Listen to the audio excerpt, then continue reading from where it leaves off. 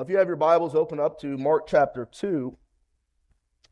Mark chapter 2. This morning we are going to be finishing Mark chapter 2 and actually beginning Mark chapter 3.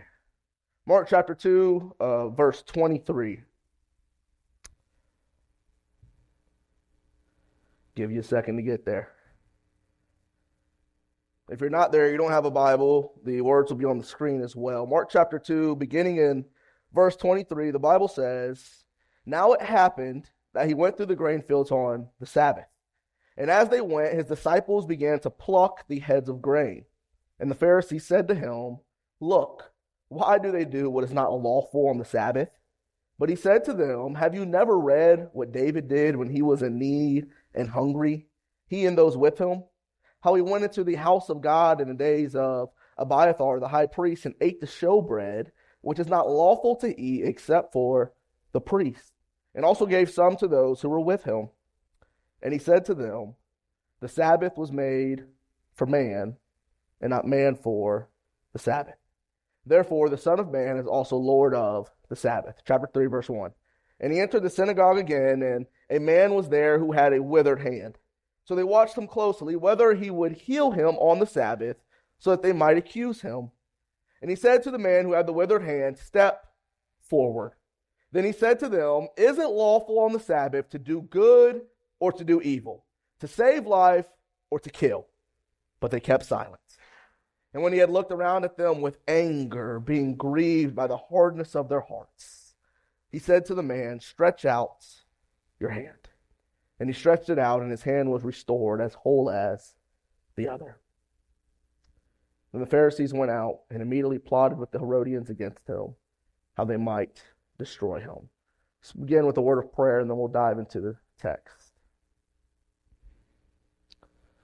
Dear Heavenly Father, Lord, we thank you for your word, Lord. Lord, I pray that as we look at these verses in Mark, that you would just help us, that you would challenge us, that you would convict us here this morning, Lord. Lord, that we would leave here knowing more about you and wanting to live a life for you, Lord. Lord, I pray that you would empty me of self, forgive me of sin, that you would fill me with your Spirit. Lord, I pray for freedom in the pulpit, that you would help me to be clear, that you would help me to be concise. Lord, and most importantly, that you would exalt Christ. Lord, I pray that you would be glorified through the preaching of your word. Lord, if there's somebody here this morning that is hurting, that does not know you, that you would use the words of this passage to comfort them, to help them, to show them the hope that is found in Christ alone, Lord. We love you. Thank you for all you do in Christ's name. Amen. As we begin our message this morning, the question that I want to raise to us to think about is, what makes Jesus mad? What is it that makes Jesus mad? I'm sure that even as I ask that question, we all have different scenarios and ideas that are running through our minds and our hearts. We're thinking about maybe things that we've done that make Jesus mad, things we've seen other people do that makes Jesus mad. Maybe we're thinking of the world that we live in, sin, or maybe we're thinking of Satan, right? Satan makes Jesus mad. You know, and as you look at Scripture, though, there are actually a few instances that are recorded for us where Jesus became angry. Jesus was angry in the temple when he flipped the table of the money changers.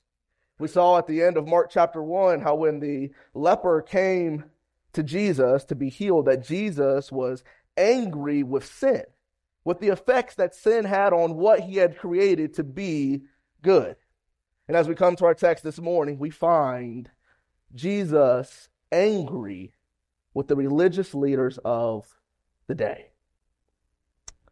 You know, all throughout Jesus' ministry, the religious leaders, the Pharisees, the Sadducees, the scribes, the doctors of law, they were a constant thorn in Jesus' side. The religious leaders had lots of gripes with Jesus. They were mad at Jesus because he claimed equality with God. They were mad at Jesus because he came on the scene and had this large crowd following him. But more often than not, the Pharisees and the religious leaders were mad at Jesus because he disregarded the traditions of the Jews. And as we look in Scripture, what we learn was that Jesus did not come to uphold traditions. That's what he told them in Mark chapter 2, verses 18 through 22, when they were mad that him and his disciples did not fast. Jesus said, I didn't come to perpetuate the old. I came to do something new. Jesus came to transform hearts. For any student of Scripture or a person familiar with the teachings of Christ, the emphasis on man's hearts is a little surprise to you.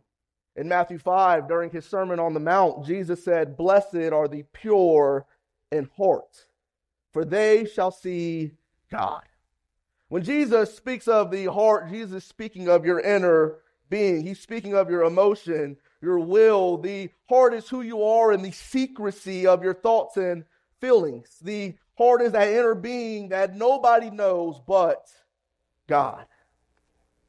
And as we dive into our text this morning, what we are going to find is that Jesus was angered by the religious leaders because their hearts were hard. You see, the religious leaders look good on the outside. They knew how to put on a show. They wore their suits and ties. They had their Bible tucked underneath their arm. They were faithful to service. They gave generously. On the outside, they seemed a part of spiritual giants and godly saints, but on the inside, their heart was wicked.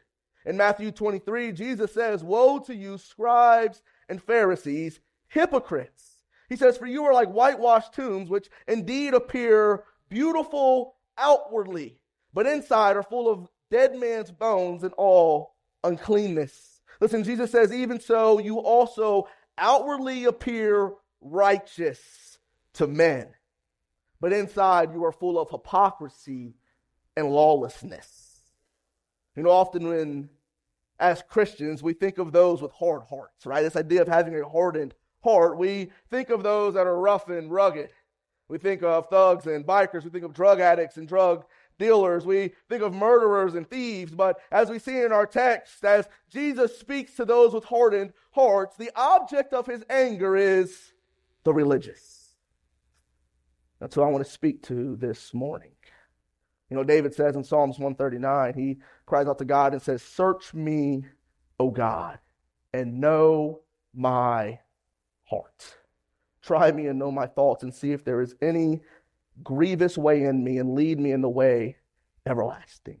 That's my prayer for us this morning, for the believer and the unbeliever, that as we look at this text, that we would ask God to search us and know us, to show us if there's anything in our hearts that leads us away from him.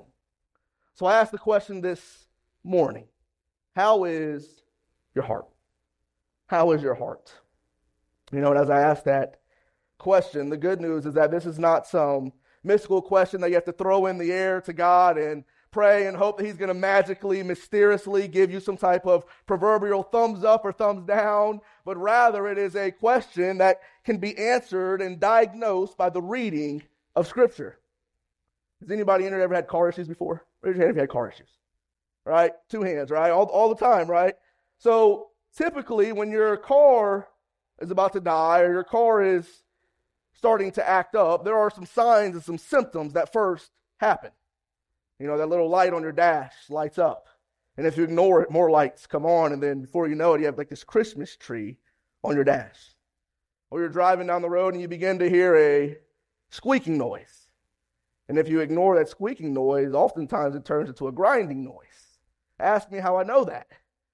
See, our cars let us know when something is wrong with them.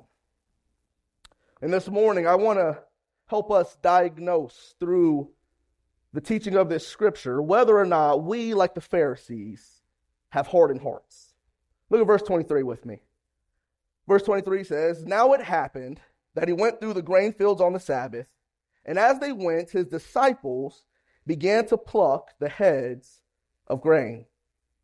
And the Pharisee said to him, Look, why do they do what is not lawful on Sabbath? So as we come to our text this morning, we find Jesus and his disciples walking through a field of grain. Listen, Jesus was an itinerant preacher. Even though Jesus' home base was in Capernaum, Jesus was constantly on the move. Jesus was going from city to city, from synagogue to synagogue, teaching the good news of the kingdom of God. So it's no surprise to see Jesus and his followers walking, especially on the Sabbath. He was probably walking to a synagogue in order to teach. But the text says that as they're walking through a grain field, and as they walk through this grain field, Jesus' disciples are grabbing the heads of grain. And what they would have been doing was they were taking the heads of grain, they would have been rubbing them between their fingers to separate the chaff from the rest of the grain so that they could eat the raw grain as they're walking through this field. And the Bible says as they pluck these heads of grains, the Pharisees come up to them. They're like, aha, we got you.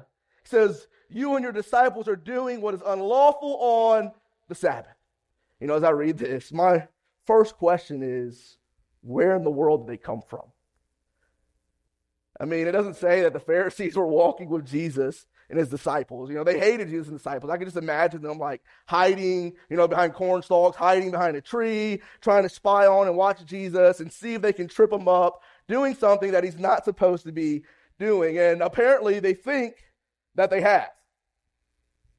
You know, for those of us that read this passage even today, we might be tempted ourselves to think the Pharisees finally got Jesus. Like, Jesus, why are you walking through a man's field of crops? And then not only are you walking through his field of crops, but as you're walking, you're taking his crop and eating it for yourself. I mean, could you imagine going down the road here in Ohio and you go past a cornfield and you see just this ragtag group of people that obviously don't work there, obviously have no business in this field, just walking throughout the field, just grabbing corn, sticking it in their purse, just chewing on the corn as they're walking. You know, if you saw that, you'd probably find a farmer not far behind them with a shotgun saying, get out of my field. But the thing is that the unlawful act was not trespassing. So when you do excavation of historical Jewish sites, there's no trespassing signs. They didn't have private property the same way that we do, but rather footpaths during Jesus' day would typically follow the quickest route between point A and point B, which oftentimes went through the middle of a farmer's field, right? So they're not trespassing, but what about taking this man's grain? Surely that's stealing, right? But it's not. That's not unlawful either.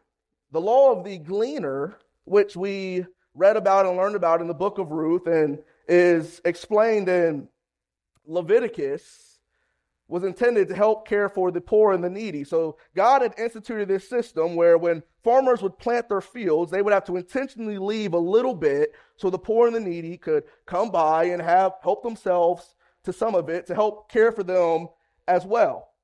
But this law also extended to those who were traveling. So in Deuteronomy chapter 23, verse 25, the Bible says, when you come into your neighbor's standing grain, you may pluck the heads with your hand, but you shall not use a sickle on your neighbor's standing grain. So Jesus and his disciples are not in the wrong by trespassing. They're not in the wrong by plucking the grain as they walk. But rather, the accusation of the Pharisees is that by plucking the grain, Jesus and his disciples were breaking the Sabbath.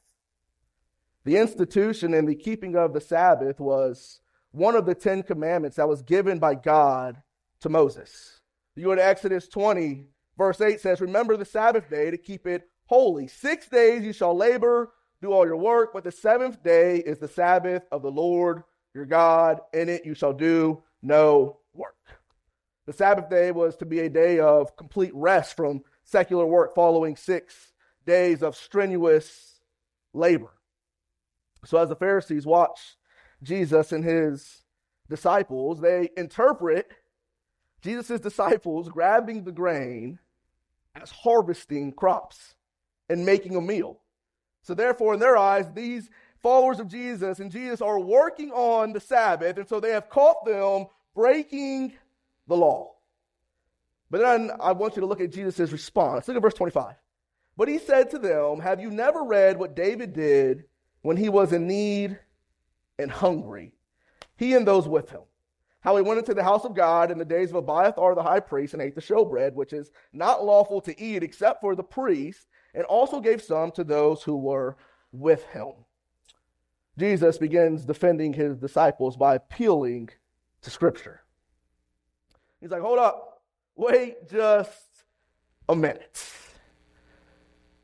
Haven't you ever read the Scriptures? Listen, don't let anybody tell you Jesus was not funny, that Jesus didn't have a sense of humor. This is ironic, right? The Pharisees, or the masters of the Scripture, the masters of law, they had read the Scriptures. And Jesus is like, you guys are accusing me of this, but if you would read the Scriptures, you would know that when David was in need and hungry, that he also broke the law. As you go to 1 Samuel 21, you find David running from King Saul. And as David is running from King Saul, he comes across the high priest in the city of Nob. And when he gets there, he asks the high priest, he says, is there anything for me to eat? David had been on the run for a couple of days. He didn't have time to stop. He didn't have time to eat, to get something to eat. And so he's in need. He's hungry. He's tired. And the men that are with him are as well. And the high priest says to him, he says, I don't have any common bread. I don't have any regular bread for you to eat, but there is holy bread or show bread. The show bread was 12 loaves of bread that would have been placed in the tabernacle as an offering to the Lord weekly. And having nothing but holy bread, the priest gives this holy bread to David and to his men in order for them to eat it. Now, according to Leviticus 24, the holy bread could only be eaten by priests. Listen, David was not a priest. But David, the man after God's own heart and the one who the Jews boasted about when suffering, was given what according to the law was illegal for him to have. So Jesus says, just as the needs of David took precedence over the law, the needs of myself and my disciples take precedence over the law. Now, one thing I want you to understand, if you go to Matthew's account of this instance, in Matthew 12, verse 1, it says that Jesus and his disciples were hungry. This isn't like me and you where we had breakfast at 8 o'clock and now about 1 o'clock our stomach's grumbling. But rather, this is a true hunger. They were in dire need. And as you look at the life of Jesus, Jesus was not wealthy. Jesus depended on other people. His followers depended on other people to provide for them. And so he had probably gone a couple of days without having anything to eat. So as they're walking through this grain field, they see this as a blessing from God. So they're taking the grain and they're filling their stomach. But after Jesus appeals to both Scripture and necessity, he says, listen, we needed to do it. He then follows up by saying that the Pharisees misunderstood the law of God. Look at verse 27. Verse 27, Jesus says, the Sabbath was made for man, and not man for the Sabbath. They were accusing Jesus and his disciples of breaking the Sabbath. But Jesus says they didn't even understand the true meaning of the Sabbath. You know, this continues today.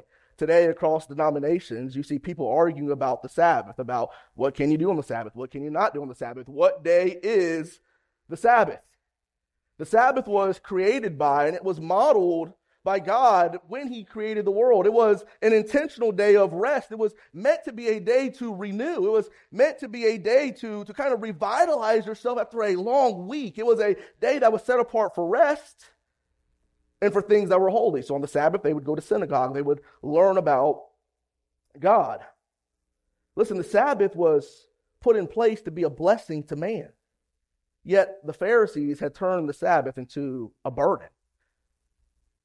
The Pharisees misunderstood the meaning of the Sabbath because they misunderstood the purpose of God's law.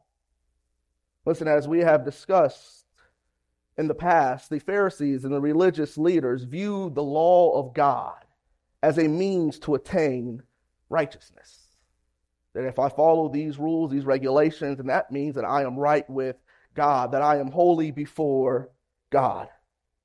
So since in their eyes, their righteousness was based on their adherence to the law, they began to add rules to their rules to keep them from breaking that law. All right, so it'd be like if my mom said, hey, you can't drive the car after 10 o'clock. So to make sure I don't drive the car after 10 o'clock, I then make a rule that says at 9 o'clock, the keys have to be put in a different room. And, at 9:30, I have to put blocks behind the tires so that I don't get in the car and drive away. So in order to not break the law, they then begin to add all these extra rules on top of the law so that they didn't break it and therefore could consider themselves as righteous. Listen, when God gave the Sabbath, God said don't work, but he didn't give a whole lot of specifics about what that looked like. And the problem for the Pharisees was it was not black and white enough for them.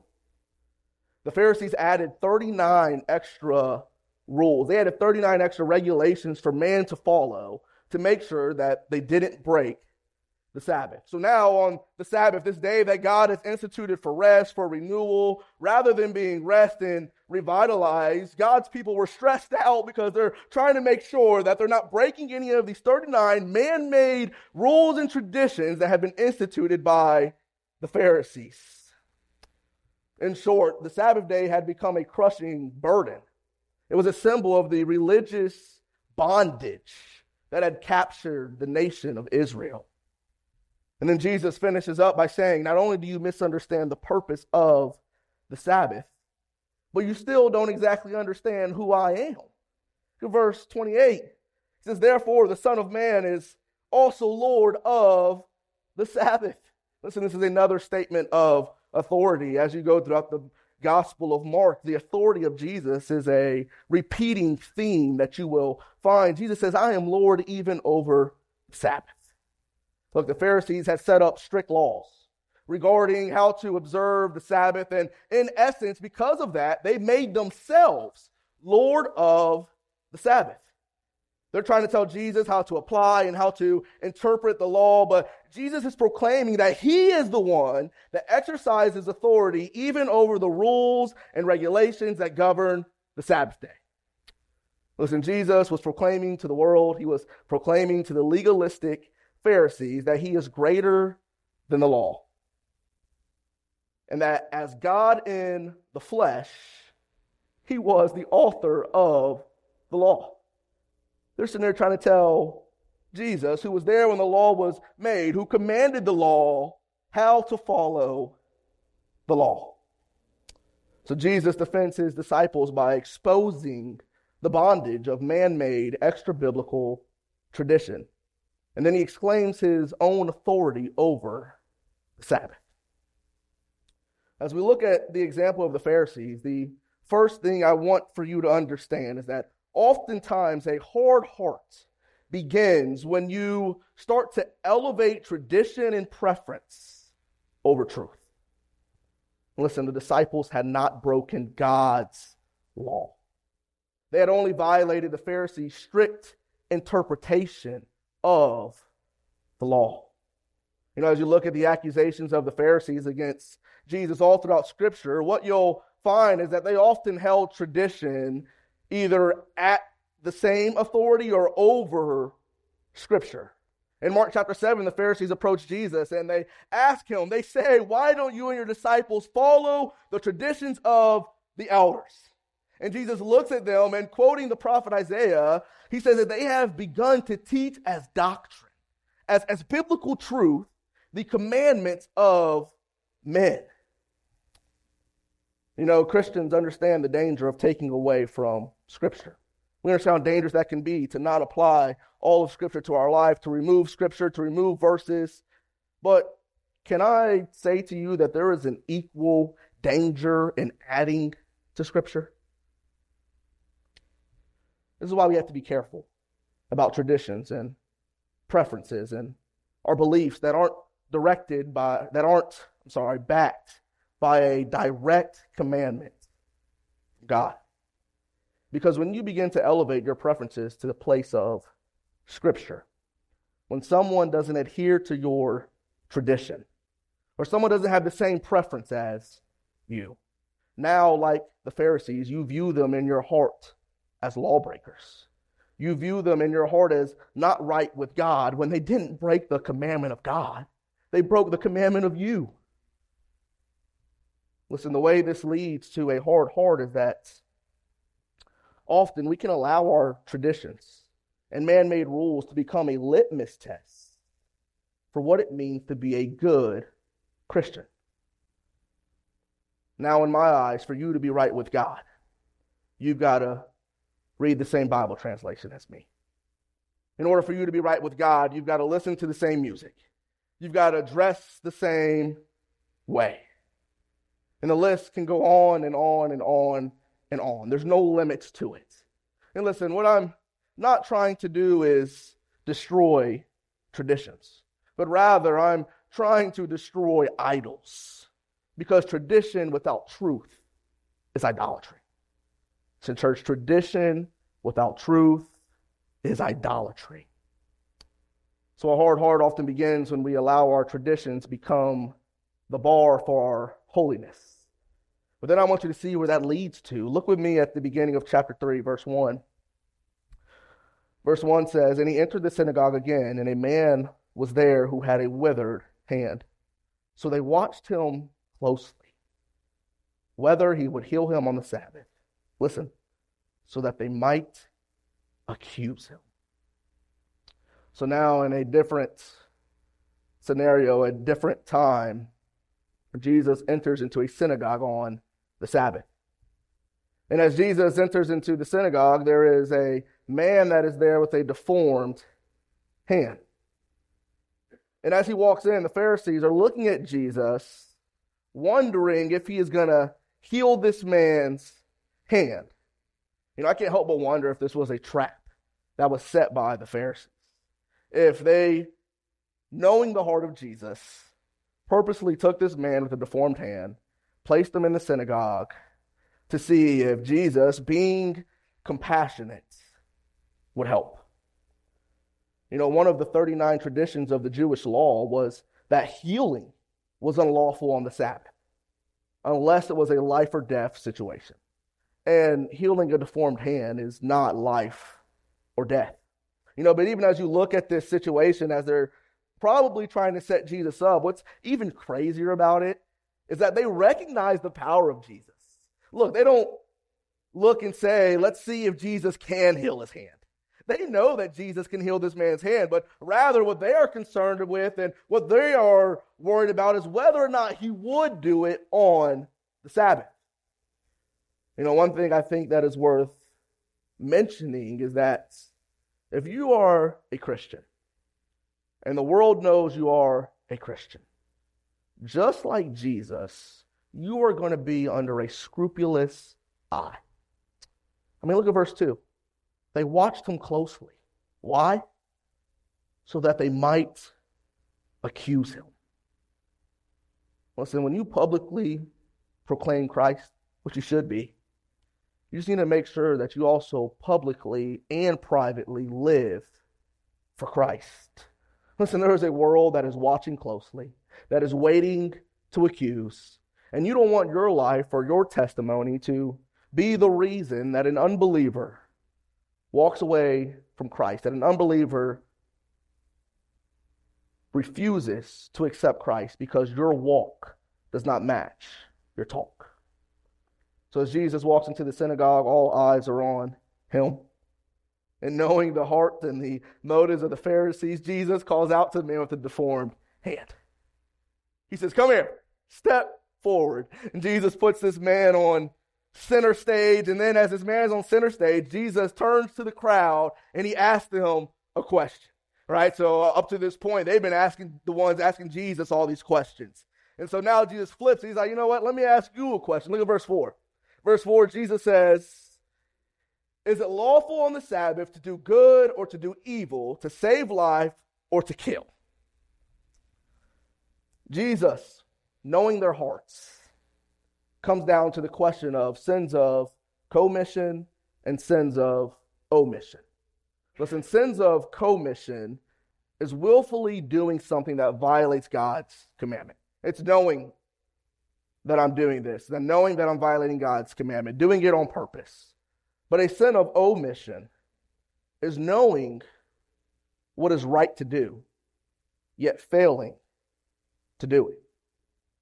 By refusing to do good to this person that was in need on the Sabbath, the Pharisees were committing sins of omission, and therefore they were committing evil. In Matthew's account of this instance, he says that Jesus says to the Pharisees, "What man is there among you who has one sheep, and if it falls into a pit on the Sabbath, will not lay hold of it and lift it out?" Listen, he says, of how much more value then is a man than a sheep? And then listen, Jesus says, therefore, it is lawful to do good on Sabbath. One man said, not to do good when it is in the power of our hand to do it is to do evil. Not to save a life when we can is to kill. You know, and the thing about this text, though, is as Jesus questions the Pharisees, look at their response. The Bible says they remained silent. Could you just imagine the tension that is there in this room? You know, it says that Jesus was angered, Jesus was grieved, as Jesus looks at them and says, listen, is it lawful to do good? And they just sit there with this smug look and these hard hearts, and they just ignore the question of Jesus. You know, by their lack of words, what they're basically saying is that keeping their tradition is more important than helping a man who was in need. And grieved and angered by their hard hearts, Jesus was moved to compassion for the suffering and heals this man's deformed hand. And as you look at verse 6, what's even more wild is that, once again, proving the hardness of their hearts, proving how far they truly were from God. Rather than repenting of their sin, rather than saying, woe is me, Lord, please forgive me, they leave the synagogue and plot to kill Jesus. Listen, this is what I want you to see. If the elevation of tradition and preferences is the source of a hard heart, a lack of compassion for man is the symptom. Listen, we get to the point of having a hard heart when we elevate our traditions, our preferences, and we look at people through the lens of, are you following these rules? That's how it starts. But then when our hearts are hardened, we know that our hearts are hardened by whether or not we have compassion for human suffering, and we have compassion for human souls. The religious leaders in Jesus' day valued obedience to the law over caring for people. Listen, the rules of God were established to help his people, to stay in a right relationship with him and with others. But the Jews had grown so concerned with following the law that they missed the heart of the law. Listen, the heart of the law was to help them to have a dependence on God and a sense of humility, recognize that they cannot follow the law. And listen, by missing the heart of the law, they misunderstood the heart of God. And by misunderstanding the heart of God, they failed to have the compassion of God. This is why Jesus was angered. This is why Jesus was grieved. Jesus was mad because they had allowed the traditions of men to get in the way of doing what is right. Essentially, what Jesus is saying in the synagogue is that it's always the right time to do the right thing. It's always the right time to do the right thing. Listen, to be a Christian means to be a Christ follower. To be a Christ follower means to practice the words and the ways of Jesus. And as we've seen repeatedly just throughout the first 2 chapters of Mark, we're about a tenth of the way through the Gospel of Mark, and we've already seen that one of the core characteristics of Jesus is his compassion for people. The thing is, it's hard to be compassionate when you're constantly looking for the shortcomings in others. It's hard to be compassionate when you're more busy looking for the wrong in somebody's life in order to condemn and criticize them, rather than looking for the good in order to commend and encourage them. Listen, elevating tradition over truth reinforces feelings of spiritual superiority. Makes me feel like I'm so much better than you. It's a man-centered theology and not a Christ-centered way of life. Listen, and focus on the external behavior rather than the internal issues of the heart. And what's crazy is what Jesus is saying. He's saying that the whole time while you are judging the hearts of others, in reality, your heart is far from God.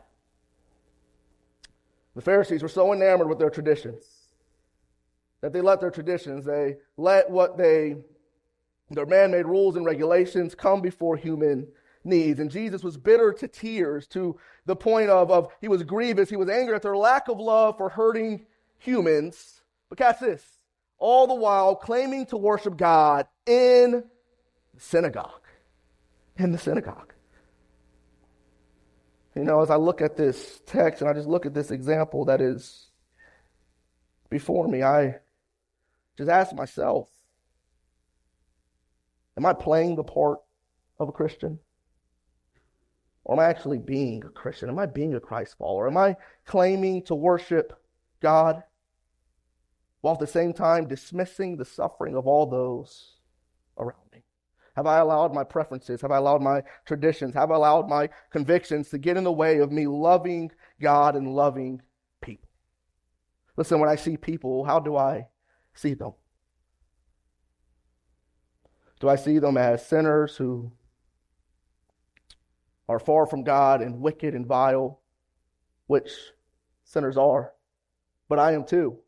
Or do I see them as sinners who are in need of the love and mercy and grace of God? You know, am I judging all those outside of my tradition? Am I judging all those who do things differently than me? You know, when I look at my life, and at the beginning I said this is a diagnostic sermon. I want to look at this. I want to look at the example of the Pharisees and ask questions of myself. I want to search my own heart, ask God to show if there's anything in me that is like this. When I look at myself, can I say, you know, I have lost compassion? And if you can say that, can I urge you this morning to not be like the Pharisees? Don't sit there in silent, smug, refusing to admit you're wrong, but rather, can I urge you to repent of your pride, to give your heart to Christ. Ask God to give you a heart like Christ that always does the right thing, even when it's not comfortable. Listen, this is it right here, right? This is my sermon in one sentence. If you missed everything I said, I want you to at least hear this, all right? As we do a diagnosis of our heart and the hardness of our hearts. From this text, what we find is that your heart is out of tune with Jesus when you begin to elevate preferences and traditions over Scripture, and when you fail to be compassionate. That's it. And listen, as I close this morning, I want to remind you that just as the Sabbath was originally intended and instituted to give man rest from his labors, so did Christ come to provide you rest. Listen, Christ came to provide you rest from achievement. Christ came to provide you rest from earning your righteousness, to provide you rest from trying to work out or work for your salvation. Listen, because of the sacrifice of Christ on the cross, we can now forever cease to labor to attain God's favor. And instead, we can rest in His grace and His mercy. Every head bowed and eyes closed.